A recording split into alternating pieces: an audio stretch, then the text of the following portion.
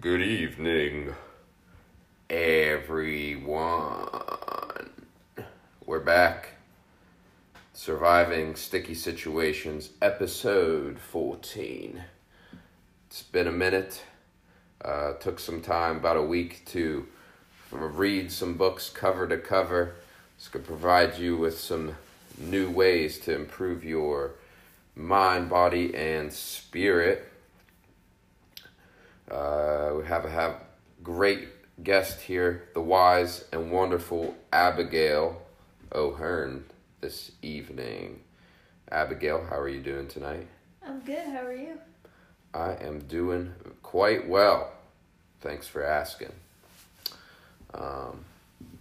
So here on the podcast, we are trying to talk about just ways to live longer, overcoming obstacles, transformative experiences, just ways to help improve other people's life. And I'm reading a book right now called Belong, and I think that's like the base, the foundation to all healthy lives comes with like finding your community is key. And with the age of technology especially, this book talks about how it's just we're getting into a more isolated environment, with technology. A lot of good things are coming out of it. And I always thought it was overall a good thing, but it is scary, how quickly things are evolving.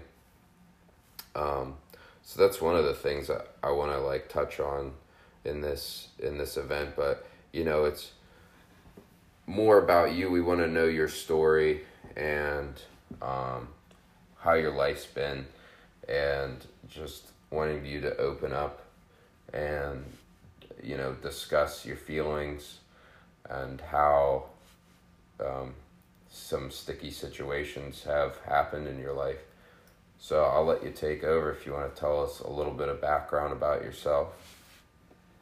Well, my name's Abby. I'm 19. I just graduated this year, and now I work full-time at Diamond Pharmacy as a data entry tech on our prison side. So, with my job, I'm full-time, so I get full benefits, which is awesome. Because of that job, I have my own house. I rent it, but it's really nice. It's in a really nice neighborhood. It's close to work. I can actually walk to work. It's too cold to right now, but other than that, it's pretty good. Yeah, that's a brief intro on me. Okay. Awesome. So 19 years old, and you're able to live on your own. What do you think has helped you become that independent? Because most 19-year-olds are just not have any idea, maybe not even have had a single job yet, based on how their parents raised them. Do you feel like you had a good childhood growing up, or? Yeah, for the most part. My parents separated for a while when I was a kid, but I was the middle child, so I am the middle child, but that kind of forced me into a degree of independence, because my sister is 8 years older than me, and she was kind of a butthead growing up. She didn't really always do the things she should have done. And then my little brother, he's 2 years younger than me. He had a lot of issues in school, so my parents were always focused on making sure that my brother was okay and doing what he should have been doing.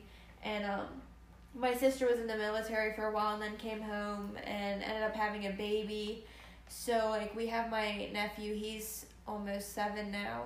And so my parents were always trying to make sure that my sister was still doing good. So it's not that they weren't concerned with me, but I seemed to be level-headed enough that they didn't have to watch over me all the time. So that definitely gave me a level of independence. And then also the fact that, like, I homeschooled my last 2 years of high school. Like, I did it completely by myself.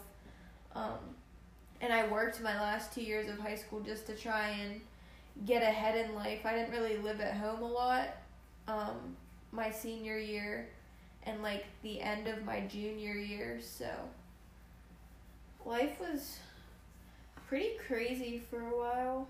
So, like, I kind of, like, was forced into independence, but it wasn't like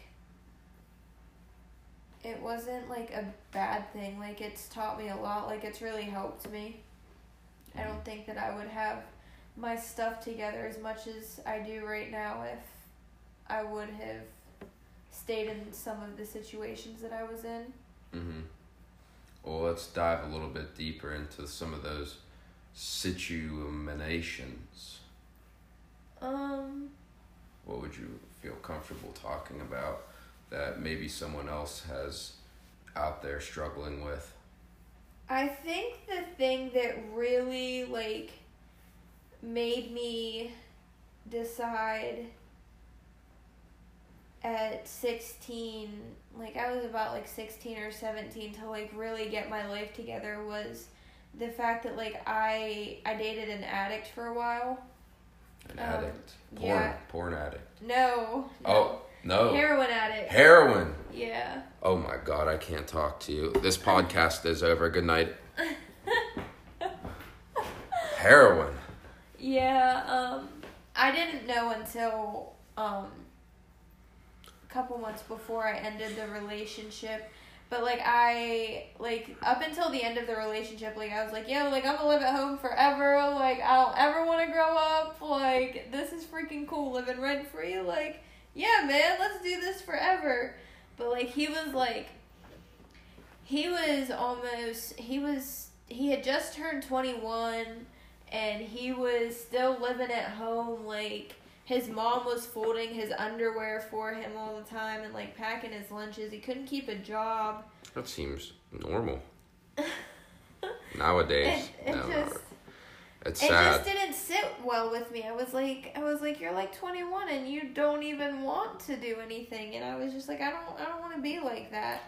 And then, like, the whole, like, drug thing on top of it, like, I was just like, this is not the path that I want to be on. Like, I don't want to be with an addict forever. Like, I really loved him. Like, I thought that we were gonna get married. He had bought an engagement ring, but I ended it. I was like, no way. Like, I gave him an ultimatum. The drugs are me, and he said me, but he picked the drugs. So I left him, and then I had just started homeschooling when I left him. That was, like, my first year of homeschooling, I believe. So, like, that, and then, like, I didn't always have, like, a really good relationship with my dad either. Like, for the most part, we were good, but, like, my dad and I are both very stubborn people. Oh, daddy issues. I'm just kidding.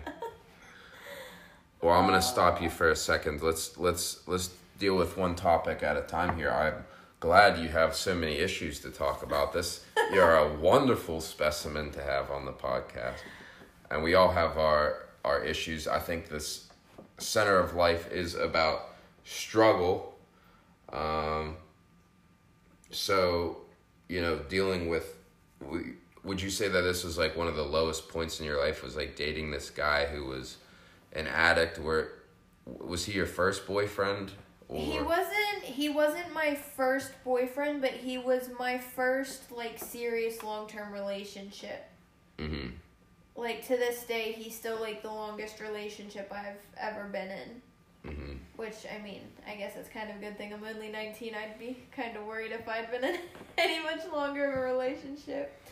But, yeah, I would definitely say that, like, the end of our relationship was the lowest point in my life. Like, definitely. It just got real ugly, huh? Yeah, it was just, I mean, I used to have, like, and I feel like it's something I need to work on, but, like, I used to have, like, a lot of sympathy for addicts and, like, people who struggled with drugs and everything. And it was like, no, like, they're people too, like, they're just struggling. But, I mean, with the situation that I was in, like, it just kind of, it made me really bitter. Mm-hmm. Because I felt like I just had so much love to give, and he picked like heroin and pills and just he just made really bad decisions, and he picked those things over me. And I was like, well, if I'm not good enough to love somebody, then I guess I'm just not good enough at all. Like, because like I didn't really have I wasn't super close with my family towards the end of our relationship, because he had pulled me away. And, like, my family didn't know that he was into drugs, and I was embarrassed to say anything to anyone about it. Oh, my. So, like, I didn't really have any friends. I wasn't close with my family. So, like, at the end of our relationship, like, I mean, I totally ended it. Like, I was very content with ending it. Like, I knew it was what I had to do. But it was still, like, a really low point for me. Like, at the end of our relationship, like, I didn't even know who I was anymore. Like, I didn't have friends. Like, I didn't want to talk to my family about it, because I didn't want them to think that I was on drugs. And I didn't want to, like, be accused of things. So I just, like, I really shut down for a while. Like, I didn't talk to anybody. Like, Just didn't know how to almost find like a healthy outlet to like cope with this sort of event, you know? Yeah, because like I had actually, like, I found out, like, through my neighbor that he was a heroin addict. Like, it wasn't even, like, I found out, like, from him. I found out from my neighbor who had been working at Sheetz at the time, and he got arrested there. And she knew about it, and, like, we weren't even friends yet, and, I just went over and was just, like, talking to her one day.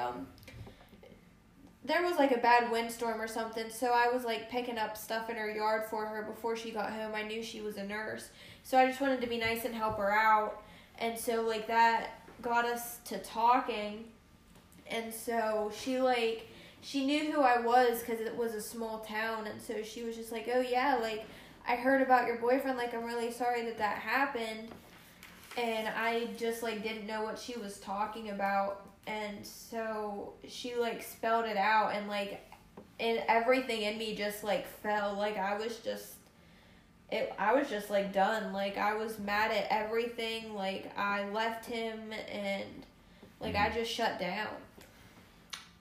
Yeah, it's a tough age, but it's great that you had, you know, a level head, that you didn't get, like, sucked down into that, because a lot of ways people start those hard drug addictions is because of their significant other, and it's really sad. And but people are really good at kind of keeping it a secret too from that other person. And when you're young, and the peer pressure and a lot of social media and music and whatever art influences you to kind of do drugs, especially in this day and age. So how did you kind of not get sucked into that? Honestly, I don't know how, because, like, I knew that he had, like, done pills every once in a while, and he would, like, drink, and we would, like, go to parties together, and, like, there would be drinking, but, like, anytime anything, like, any pills were brought out or anything, like, I stayed away from it. I was like, no, like, that's not something I want to do. Like, I'm okay to, like, have a drink or two, but other than that, I don't want to be messing around with stuff. And, like, after we broke up, like, I really, like, I had this kind of, like, dream of, like, what my life could have been had I not left him. Like, I really believe that if I wouldn't have left him, like, the way that I was feeling so lonely and just unloved, that I really could have gone down the path of drugs, and I'm really glad I didn't. Like, I don't know how I mustered up the strength to leave him after 2 years. Like, we grew up in the same town. Like, we were best friends. And so, like, I don't know how I mustered up the strength to leave him and stay away from the drugs, but I think that it's one of the best choices I've ever made. Mm-hmm. And what would you say to someone else? Because I think that's something a lot of people are going through too. What would you tell that person that is like in that situation? I would tell them to leave, like, especially, like, we live in a college town, so I mean, like, we hear all the time about overdoses, and there's always parties and drugs, and everyone's like, oh, it's the cool thing to do, like, everybody's doing it, but, like, for real, like, no, not everybody's doing it. Mm-hmm. Like, it's the select few that, I mean, just don't have the regard for their own life that they would choose to put something so harmful into their body, like, and act like it's fun. Mm-hmm. Like, just stay away from it. Like, don't do it. Like, it's really not worth it. Yeah. I mean, like, I had to take painkillers over a surgery once, and, like, it was bad. Like, I only took them for 3 days, and even though I only took them for 3 days, like, that 4th day that came, and I was like, no, I can't take any more, but I really wanted to. Like, and that was just for, like, knee pain. Like, I can't imagine, like... Oh, my gosh. Like, it was terrible. I was like, I don't know how people enjoy this. Like, to be on, like, to be taking pills and drinking all the time. Like, I don't know how anyone could enjoy that. Like, you can't function, you can't talk. Like, it's not a cool thing to do at all. Yeah, and it's few and far between, and unfortunately, I mean, there is hope for these people that are kind of on these things, that they're able to kind of turn that mess into a message and help other people. But unfortunately, a lot of others, you know, I can't imagine how much more difficult it makes your life once you get off of that and try and live a normal life again. You know, I've never been that close to anyone who's done that sort of thing, but I've heard stories and kind of seen, like, famous people who have, like, kind of they're music artists. A rock star life especially, like, glamorizes that,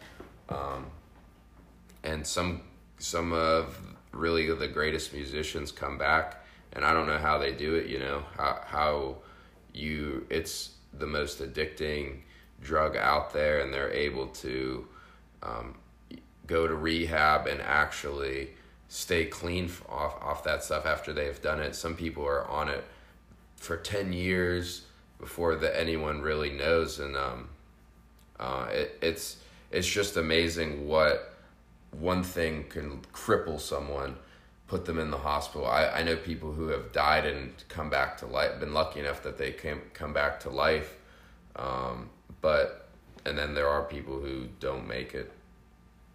But you know, it's just a terrible thing, and how, you know, to leave that person too is the smart thing to do, but also you're torn because you love that person, you want to support them and help them, but, like, what do you do? You just have to leave.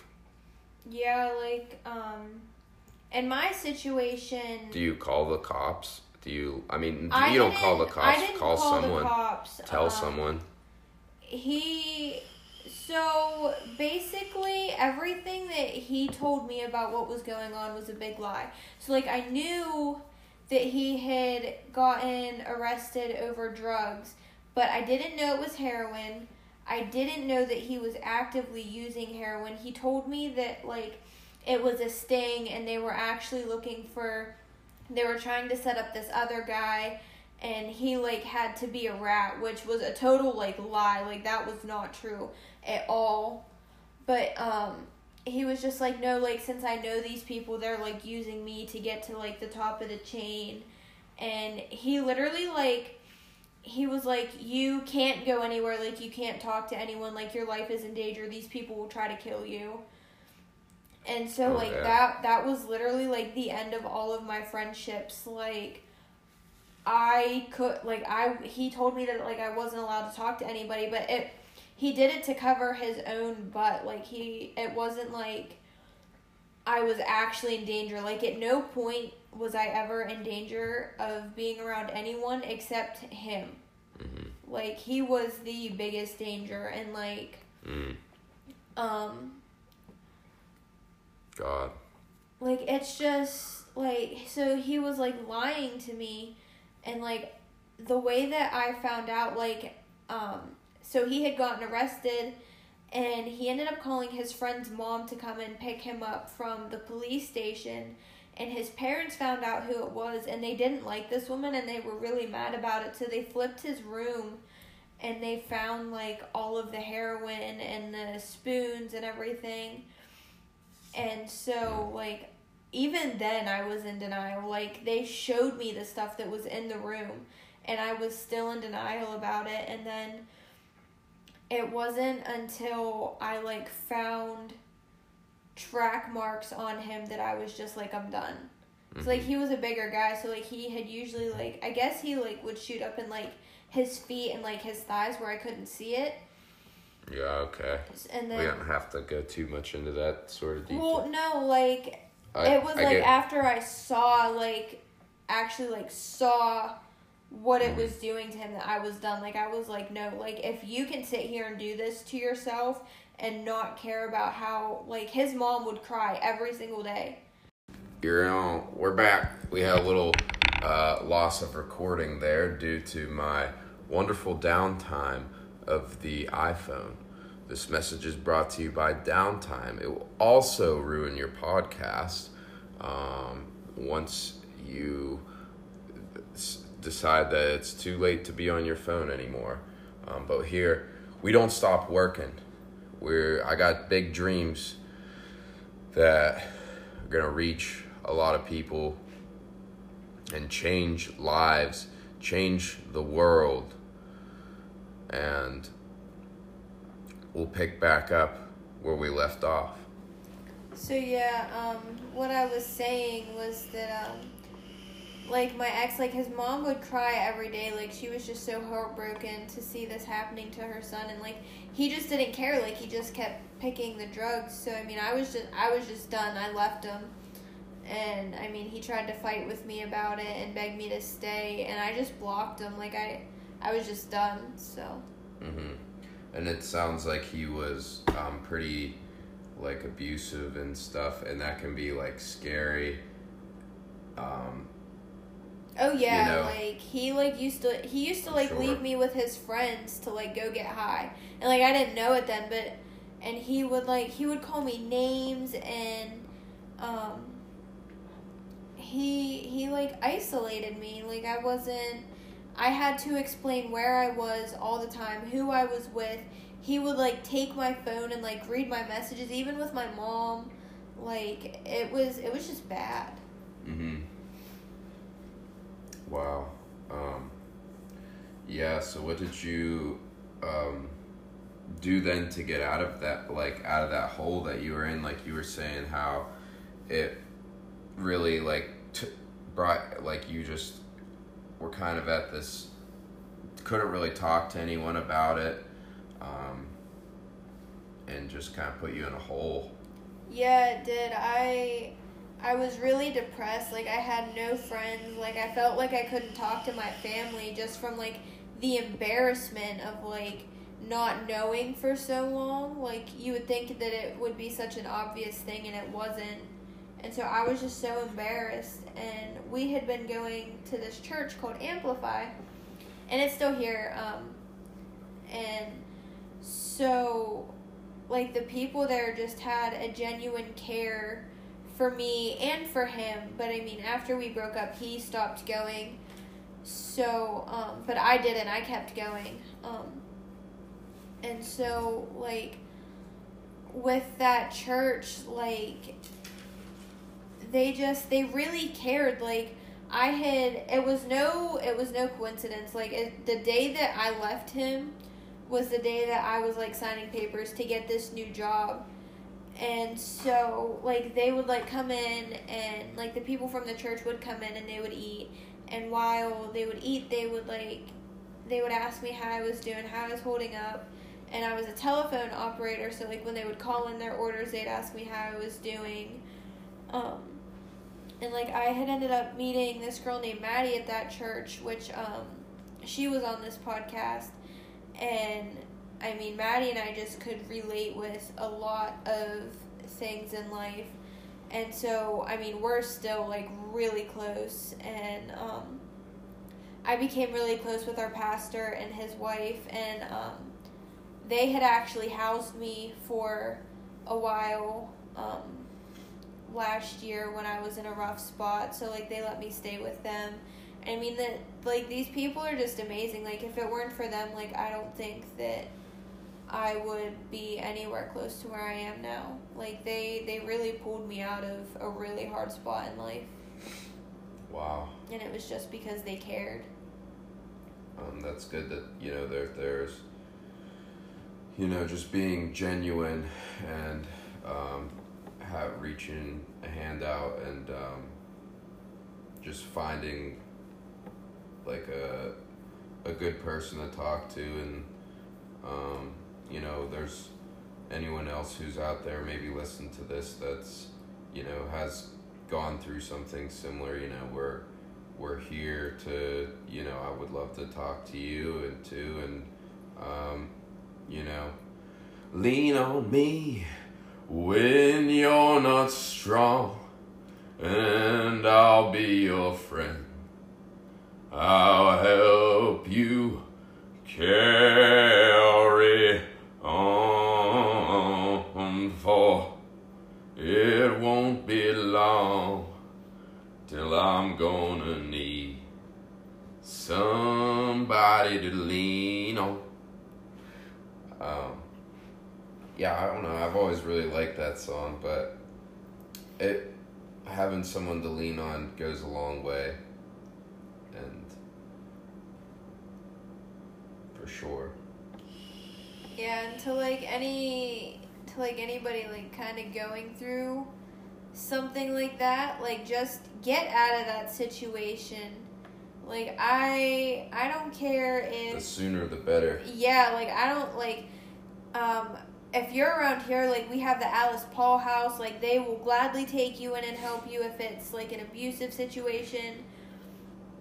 Call the cops if you have to, like, whatever you need to do that isn't going to harm you to get out of that situation, just do it. Because, I mean, I went through it so that I could talk to other people about it, but if I would have known sooner, I would have been gone, like, way before then. Like, I should not have given him the benefit of the doubt and stayed as long as I did. Mm-hmm. Wow. Yeah, so... Actions speak way louder than words. For sure. So then, you know, we were talking a little bit about you were going through also a lot of like anxiety and depression, which is also affecting, you know, tons of people. It's like the most common mental illness, and we see a lot of memes about it even, and just it's made like lightly. And, you know, what do you think is like what caused you to go into like a depressive state, and how do you describe like being in a depression and overcoming it, all of the above? I wouldn't say that I have completely overcome my depression and anxiety yet. It's definitely something that takes a lot of time and work. But for me, what it looked like was like growing up, like you could have asked anybody. I was the most bubbly, outgoing, like I was that kid that everybody loved. Like I was funny and I just loved to play and I loved to joke and like I was, everybody told me that I was a light. Like I was just a good light in their life. And so when I was depressed, like, and it was at the end of that relationship that I was at my lowest point, but like what that looked like was I barely ate, and what I did eat was junk food, and I mean, I didn't even weigh 100 pounds, which I mean, I've always been smaller, but I weighed like 90 pounds, like, I loved band, and I had the opportunity to be doing band even though I was homeschooled and I didn't even take it. And I slept all the time. I couldn't wake up in the day. Like I would stay up all night crying and I would sleep all day. And I had no friends. I didn't talk to anybody. I didn't hang out with anybody. This was even after you got out of this sticky situation. That was even after. It was primarily after we broke up that like I really realized I had no friends because I had spent so much time with him that I was like, okay, like I'm still spending time with somebody, but like I really had nobody. Like I was too embarrassed to like talk to my family about it still. Like I didn't even tell my family about the real reason that we broke up until I moved into my own house, I think. Like, after I had completely moved out of my parents' house, I don't think that I told them the real reason why we broke up. And so, like, I was sad all the time. I didn't eat. I didn't sleep. And when I did sleep, it was nightmares. Like, I used to have the worst night terrors. I mean, I would wake up screaming and crying and shaking and just freaking out. Just nightmares, huh? Night terrors are different than nightmares. Like, nightmares, like... Oh, they're different. Yeah, like, a nightmare is just, like, a bad dream. But, like, a night terror, like... They're severe. Like, it's... you know a lot about lucid dreaming, so... It's, like, lucid dreaming. Like, it feels very real, but it's without the control. Like, you can't control what you do. Like, everything just feels real, and... I would just wake up and I would scream and it was just terrible. Like a reflex, like, and just like sweating or like sick. Sweating and crying. Feel like you're under attack. A couple times I would puke. Like, yeah, like it just felt so real that like I would physically react to the dream. And but yeah, like my depression, that's what my depression looked like, and my anxiety, like I was too scared to talk to anybody. Like I didn't ever, like I like would stay away from my house. Like I never wanted to go home. Like I would like stay at my friends' houses. I would stay at work late. Like I would do anything I possibly could to not go home.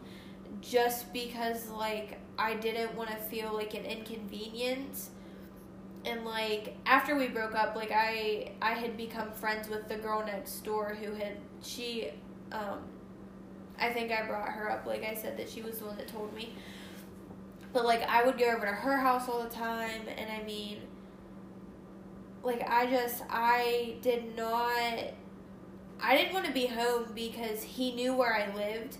And he literally lived 2 streets away from me. And, like, there was a point in our relationship that we briefly broke up, like, way before I knew about the drugs. But we had briefly broken up, and he had stalked me. And so I was afraid of that happening again. So, like, the anxiety just overwhelmed me. Like, I never wanted to be home. I was really glad that I had been homeschooled. I had started homeschooling because... he couldn't, like, follow me home or wait for me at the bus stop anymore. Like, it was, like, it's so hard to explain, but it was like I had a cloud of fear over my head, like, at all times. Or you're just afraid to even sleep because you knew you were gonna wake Yeah. up and shake. Yeah, probably. like, I would stay up all night crying because I was just so upset, and then I would be scared to fall asleep because of the night terrors, and I would be scared to leave the house in case I might see him or somebody he knew, and it was just bad. Like, I almost quit my job a few times just because, like, I didn't want to be out in public. Mm-hmm. And I had I think for a little while I had even stopped going to church. I think it was only a couple weeks, but yeah, like, I couldn't leave the house. Like, as much as I didn't want to be at the house, like, it got to the point where I had still lived with my parents, and my mom was like, hey, like, you still live under my roof, like, you need to be here, like, I need to know where you are. And so I had to be there, and it was just miserable. It was just, honest to God, miserable. So is that one of the big reasons why you moved away? No, Or did you? This is like. So how I had ended up moving out at 18 was my dad and I ended up having a really rocky relationship. We're both very stubborn, and we butt heads a lot, and I like using the word daddy issues. I'm not making fun of you. It's just it just sounds. My friend, it just sounds my friend funny. across the street, it was me and her and, like, her boyfriend and a couple of her friends from high school. We all had, like, this group chat on Facebook, and we all made on Messenger you can, like, make nicknames for each other. So my nickname in the group chat for a while was Daddy Issues. So, like, it makes me laugh, but yeah, like, we just it had blown way out of proportion one night, and my dad, like, kicked me out. Like, he told me to get out, and I mean, looking back now, like, I don't know if he meant it or not, because we're still rocky, so, like, sometimes, like, I feel like he didn't mean it, but other times I feel like he did. But I mean, either way, it happened. I mean, whatever. And I had moved in it was on a Saturday night, and I went to church the next morning on Sunday, and I was friends with my pastor and his wife, and I was talking to them about it, and I mean, without hesitation, I was talking to my pastor about it before I was speaking with his wife, and without even talking to his wife first or anything, like, he was like, you can come stay with us, like, we have a spare bedroom. And so then he, like, told his wife, and I mean, I was friends with her, and they were so okay with it, and they were just really glad to be able to help me. And I moved in right after church, and I stayed with them over Thanksgiving and through most of December. In December, I went home for maybe, like, 2 weeks, and then I got into a relationship, and I just ended up pretty much moving in with my boyfriend. And so then I lived with my boyfriend until August of this year, and I ended up getting my own house. So, like, that's kind of, like, how I got my own house. Was because, like, I had been out of my house for so long, and I didn't want to move back home. I loved the independence that I had. Like, I loved how far I had come, and I felt like if I would have moved back home, then I would have lost a lot of progress. Mm-hmm. So, and my friend Sam, she's my roommate here. She needed a house too. She was going through a similar home situation that I was, kind of. And she was living with her boyfriend, and she couldn't her car is like real bad, so she couldn't afford like a 30-minute commute to school every day to go to college here. So we were like, well, hey, like, we're pretty good friends, so let's see if we can find a house together. And so in August, like, we found this place that we live at now. Mm-hmm. And so we've been here ever since. That's awesome.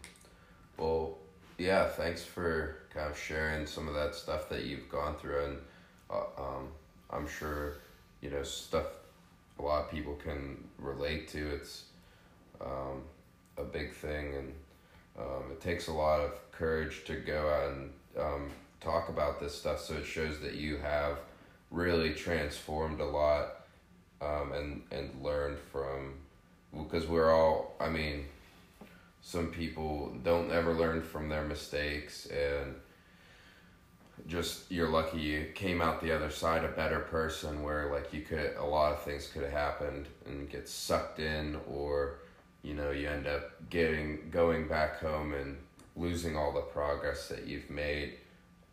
So it's just really awesome, and there's been people who won't talk about their stuff, and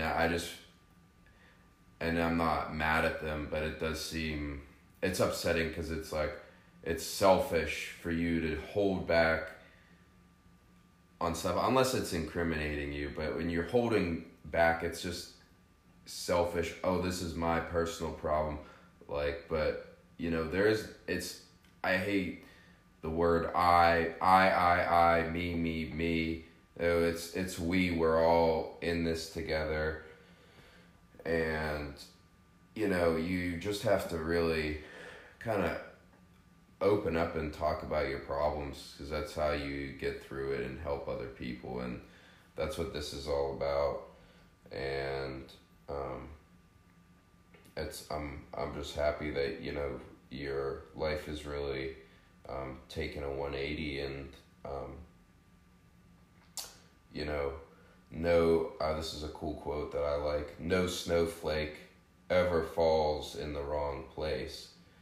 So I think I just really like that quote, because for me, it takes out a lot of worrying about what am I going to become, who am I going to become, am I doing the right thing, you know. But you're just a snowflake, and you're going to fall in the right place. And when you maybe feel like you've fallen in the wrong place, that's happened for a reason. So then maybe you can talk about it later and share your experience that help someone else overcome their situation as well, hopefully. Well, yeah, and I mean, I think that talking about it helps you maybe more than it'll help someone else. Because, like, the more you bottle things up and the more that you hold on to things, like, the more prone you are to developing these mental illnesses. And, I mean, mental illness is a scary thing. Like, once you get so far down, like, it to you, it looks like there's no way you're ever going to get out of it, and that's when you start making bad decisions. So, I mean, even if you just talk to yourself out loud about it, like, or write it down in a book, like, you got to get it out somehow.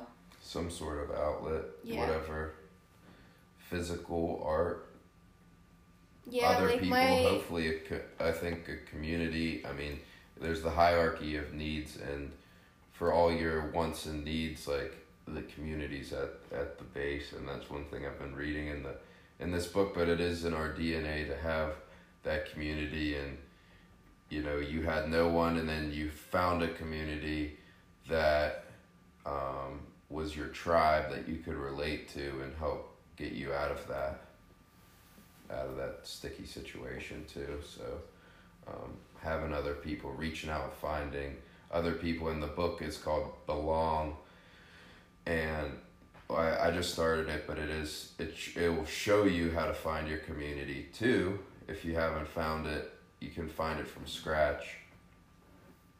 And yeah, so another quote that I really like is that a flower grows without mistakes. a man must grow himself, or a woman must grow herself, until she or he understands the intelligence of the flower. That probably doesn't make any sense. I'll repeat it again. A flower grows without mistakes. A man must grow himself until he understands the intelligence of the flower. Let that one sink in. That one might not be ready for that one. But no, and again, and one thing I've realized, especially with studying like the human body, is that like we can make all these studies. Oh, this study shows that if you do this, this will happen. But we're all unique, and we don't know anything. So I feel like you should question everything too. Like nothing is concrete, and your mind, we're finding out a lot about the brain, and we don't know anything about it. We found out a lot more in just the past 10 years, but that our brain does influence us a lot. So it's just really just questioning everything too that you hear, and making your own decision. You know, whoever's on this podcast doesn't have the answer. We're just kind of going off what other, my notes are from something else some other crazy person said. But we're here to try to, there is some sort of algorithm to everything and life. Yeah, and I want to backtrack just a little bit. Like, you had asked me how, like, what things I was doing to, like, overcome my anxiety and depression. And more recently, like, my anxiety was really bad about a month ago. And so, like, what I found was that, like, I got this really cool book. It's called the Anxiety and Phobia Workbook. It's the 3rd edition. You can get it on Thrift Books for like $3. It's awesome. And then I also got this book called Natural Relief for Anxiety, and I haven't started that one yet, but like these books just really like dig in to what anxiety is, and how it's treated. And I never went to the doctor or anything for it, just because I was always too embarrassed to go. So, like, having these books for me to read, like, really helps me. And so, I've also been kind of, like, I just recently started getting into, like, yoga and meditation and learning about the chakras. And, I really think that can help a lot, because it's all based on, like, the yoga and the meditation and the chakras is all based on your body. And I 110% believe that if you're not treating your body right, your mind is not going to be right. Mm-hmm. Like, you have to treat your body correctly for your mind to work correctly. Yeah. And I mean, a lot of when you're sick, it might not be your body that's sick. You might feel sick in your body. It's like you have to, find, I like the way someone said this, like, find the origin of the pain. And yoga and stretching, sometimes, especially your hips, it seems like whatever the psoas muscle is, I just heard this in another podcast, was really interesting, that your psoas muscle attaches to your, like, T12 vertebrae, which is, like, the only thing that connects your lower and upper half. So, like, having that tightness, like, can have a lot of the negativity. So,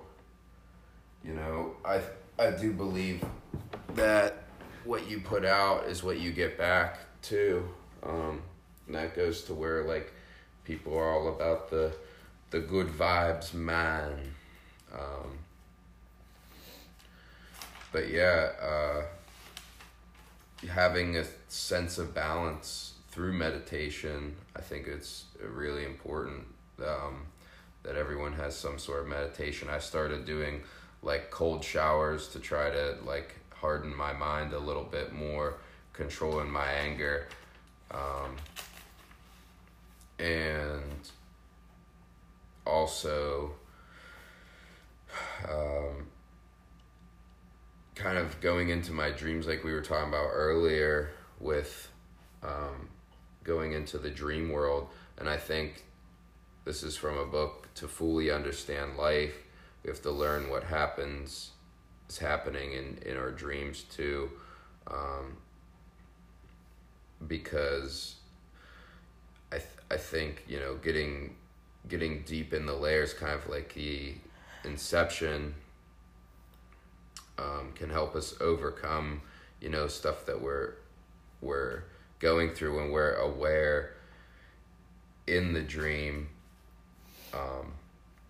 When we wake up, and one way you can kind of wake up in your dream is to just look at something that's always going to be there. The book Lucid Dreaming recommends you just like look at your hands, and it is hard to, you know, even the people who focus on this daily get into a deep sleep and maybe only do it 10 times a month, get into a place where they're waking up. But even when you remember your dreams, definitely has a deeper meaning about stuff that you're going through or ways that you're feeling, and can just help you, you know, being conscious in the unconscious, is just a way you can also let go of things that are like deep inside of you, overcoming that anxiety. And other ways when you're awake, it's your dreams are kind of filled through like emotions. When you want to move through your dreams, you almost have to, you know, again, take away the I. There is no I when you're in that lucid dream. And when you kind of let go and use your mind, you can really see the deepest parts of yourself. So I believe it's just really interesting when you kind of start focusing on your dreams. Either writing down like a dream journal too can help you get through whatever you might be going through.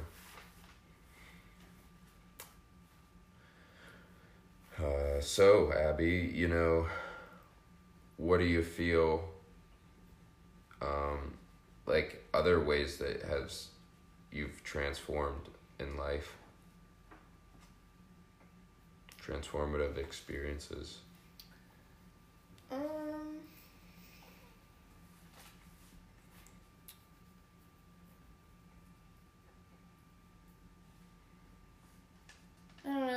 I don't know, we've kind of talked about a lot. It is a little, we're having this like kind of evening podcast too, so our brains might not be working as much as they should be. But I think it's interesting that, you know, we're kind of talking about sleep, so we do sleep for like 1/3 of our life. So, you know, if you're not kind of digging into your dreams and stuff, you know, you have to let go of directing your dream and just let your unconscious lead it, to let you really find those things that are bothering you. I mean, I feel like right now my life is a transformative experience. Like, I feel like what I'm going through right now is transformative. Like, I've been going to the gym way more. Like, I've been doing yoga, I've been reading, like, different types of books. Like, I typically like to read, like, realistic nonfiction. Like, Ellen Hopkins is my all-time favorite author. And, I mean, they're not in the same genre, but I really like Stephen King, too. And now I'm reading these, like, self-help books. And so I feel like right now I'm in a very transformative spot in life. So I don't know what's next, but I know it's something good. So I mean, I just got to keep on keeping on till I get there. Right.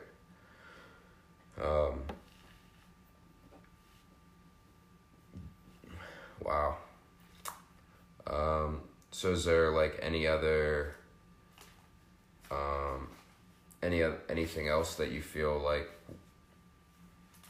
if you had to give someone advice on maybe like habits or ways that they could live longer, just like any knowledge that you feel like would be important, like what's the most important thing that you could tell someone that would help them like live a longer, happier life? I think everybody needs something to believe in. I mean, I'm a Christian and I believe in God, but I mean, everybody needs something to believe in. So whether that's yourself or God or, I remember there was someone on this podcast who, he was talking about the speech that Matthew McConaughey gave, which I remember hearing about that speech, and he was like, I believe in myself in 10 years. Like, that's my goal, me in 10 years. And every 10 years when somebody would say it, he'd be like, no, like, me in 10 years. Like, even if, like, that's what you believe in, like, you need to give yourself something to look forward to, something to believe in, because that's what's going to be your driving force to keep going. So, like, even if it's, like, a small goal, like, even if you're going through, like, a really hard time and, like, your only goal is to just maybe roll over on your side off the bed. Or maybe your goal is to brush your hair today. Like, if that's your goal, do it. And then make yourself another goal. Like, after you get out of bed, make it to brush your hair. After you brush your hair, make it to make yourself breakfast. Like, even, like, it doesn't have to be this huge goal of, like, by the time I'm 50, I want to be a millionaire, or, like, by the time I'm 30, I want to be married with this many kids. Like, your goals don't have, like, you should have long-term goals, but, like, if you're in a spot where you can't think long-term, like, make it short-term. Mm-hmm. But no matter what, you gotta have some type of goal. Like, you gotta know generally where you want to go. Yeah. I think, goals are great, and I think just shooting for the moon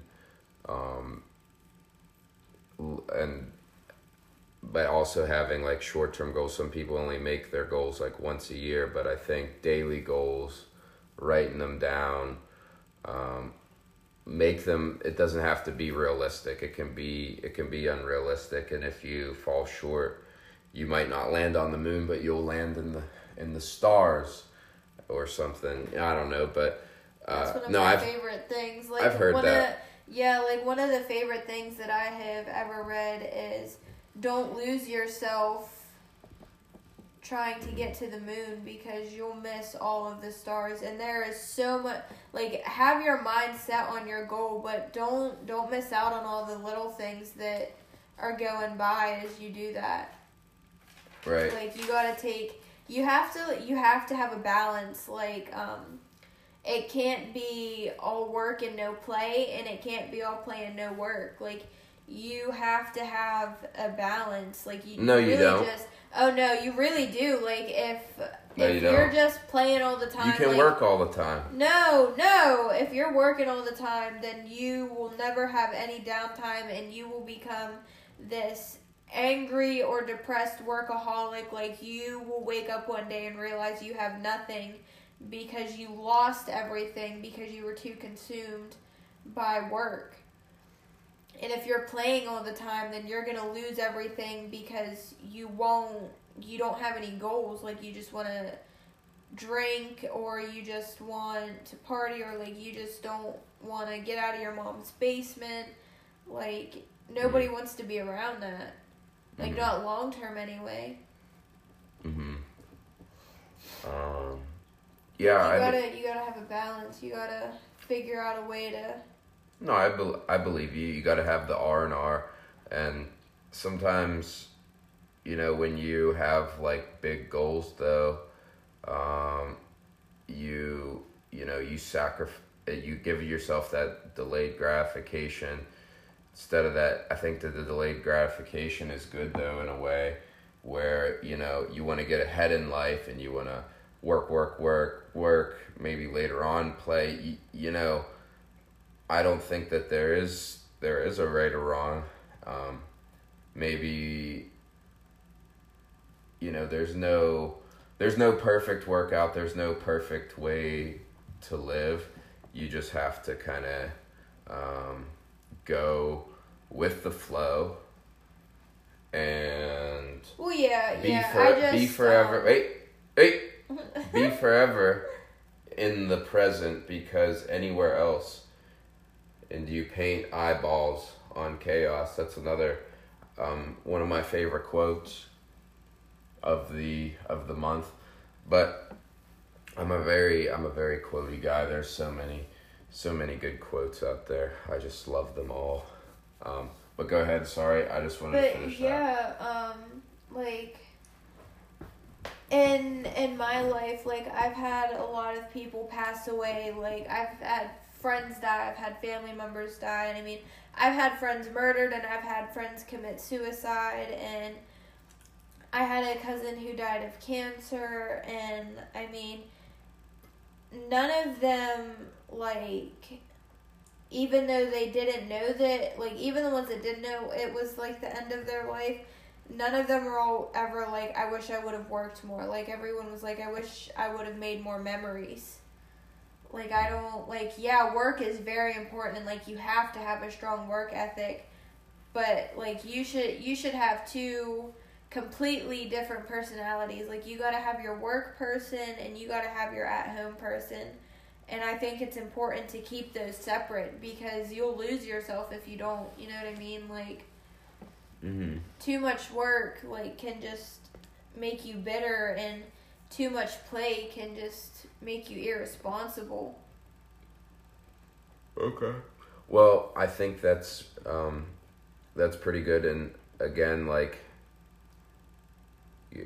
you're. I think hard work is really important. Like, I work really hard at my job, and everything in moderation, right? Yeah, exactly. So, like, yeah. So who knows if that's actually. You have to question everything again, though. It might, someone out there might have, We also have to learn from history, though, We have to learn from history. Yeah, like. It tells us what's worked and what hasn't, so, you should we do know something. Question it, but you should also, like, look at the evidence, try and understand why somebody said something. I think people are advancing, and, what your mind believes the body can achieve, and who's to say I can't work all the time and be happy or perfectly fine and live a long, happy life? Or who's to say I can't not work at all and play all the time and not live a happy and live a long life, So, yeah, I'm sure there's one person out there who's could disagree with both what you're saying and, but then again, I don't know. I'm not saying I disagree with you. Someone out there might, though, and they should.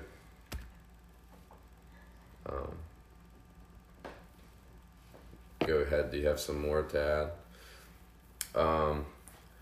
So I found more of my notes on lucid dreaming. Sorry for stumbling there a little bit earlier, but Sigmund Freud, according to him, dreams essentially represent wish fulfillments. In dreaming, we learn a bit about the obscure nature of the ID. So, let me see here. Well, I think dreams, I like this one. Dreams are often a message from nature.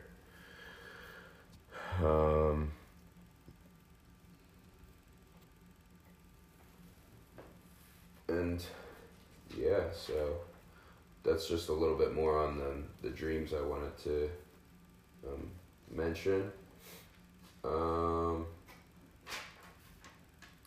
And I have some more notes.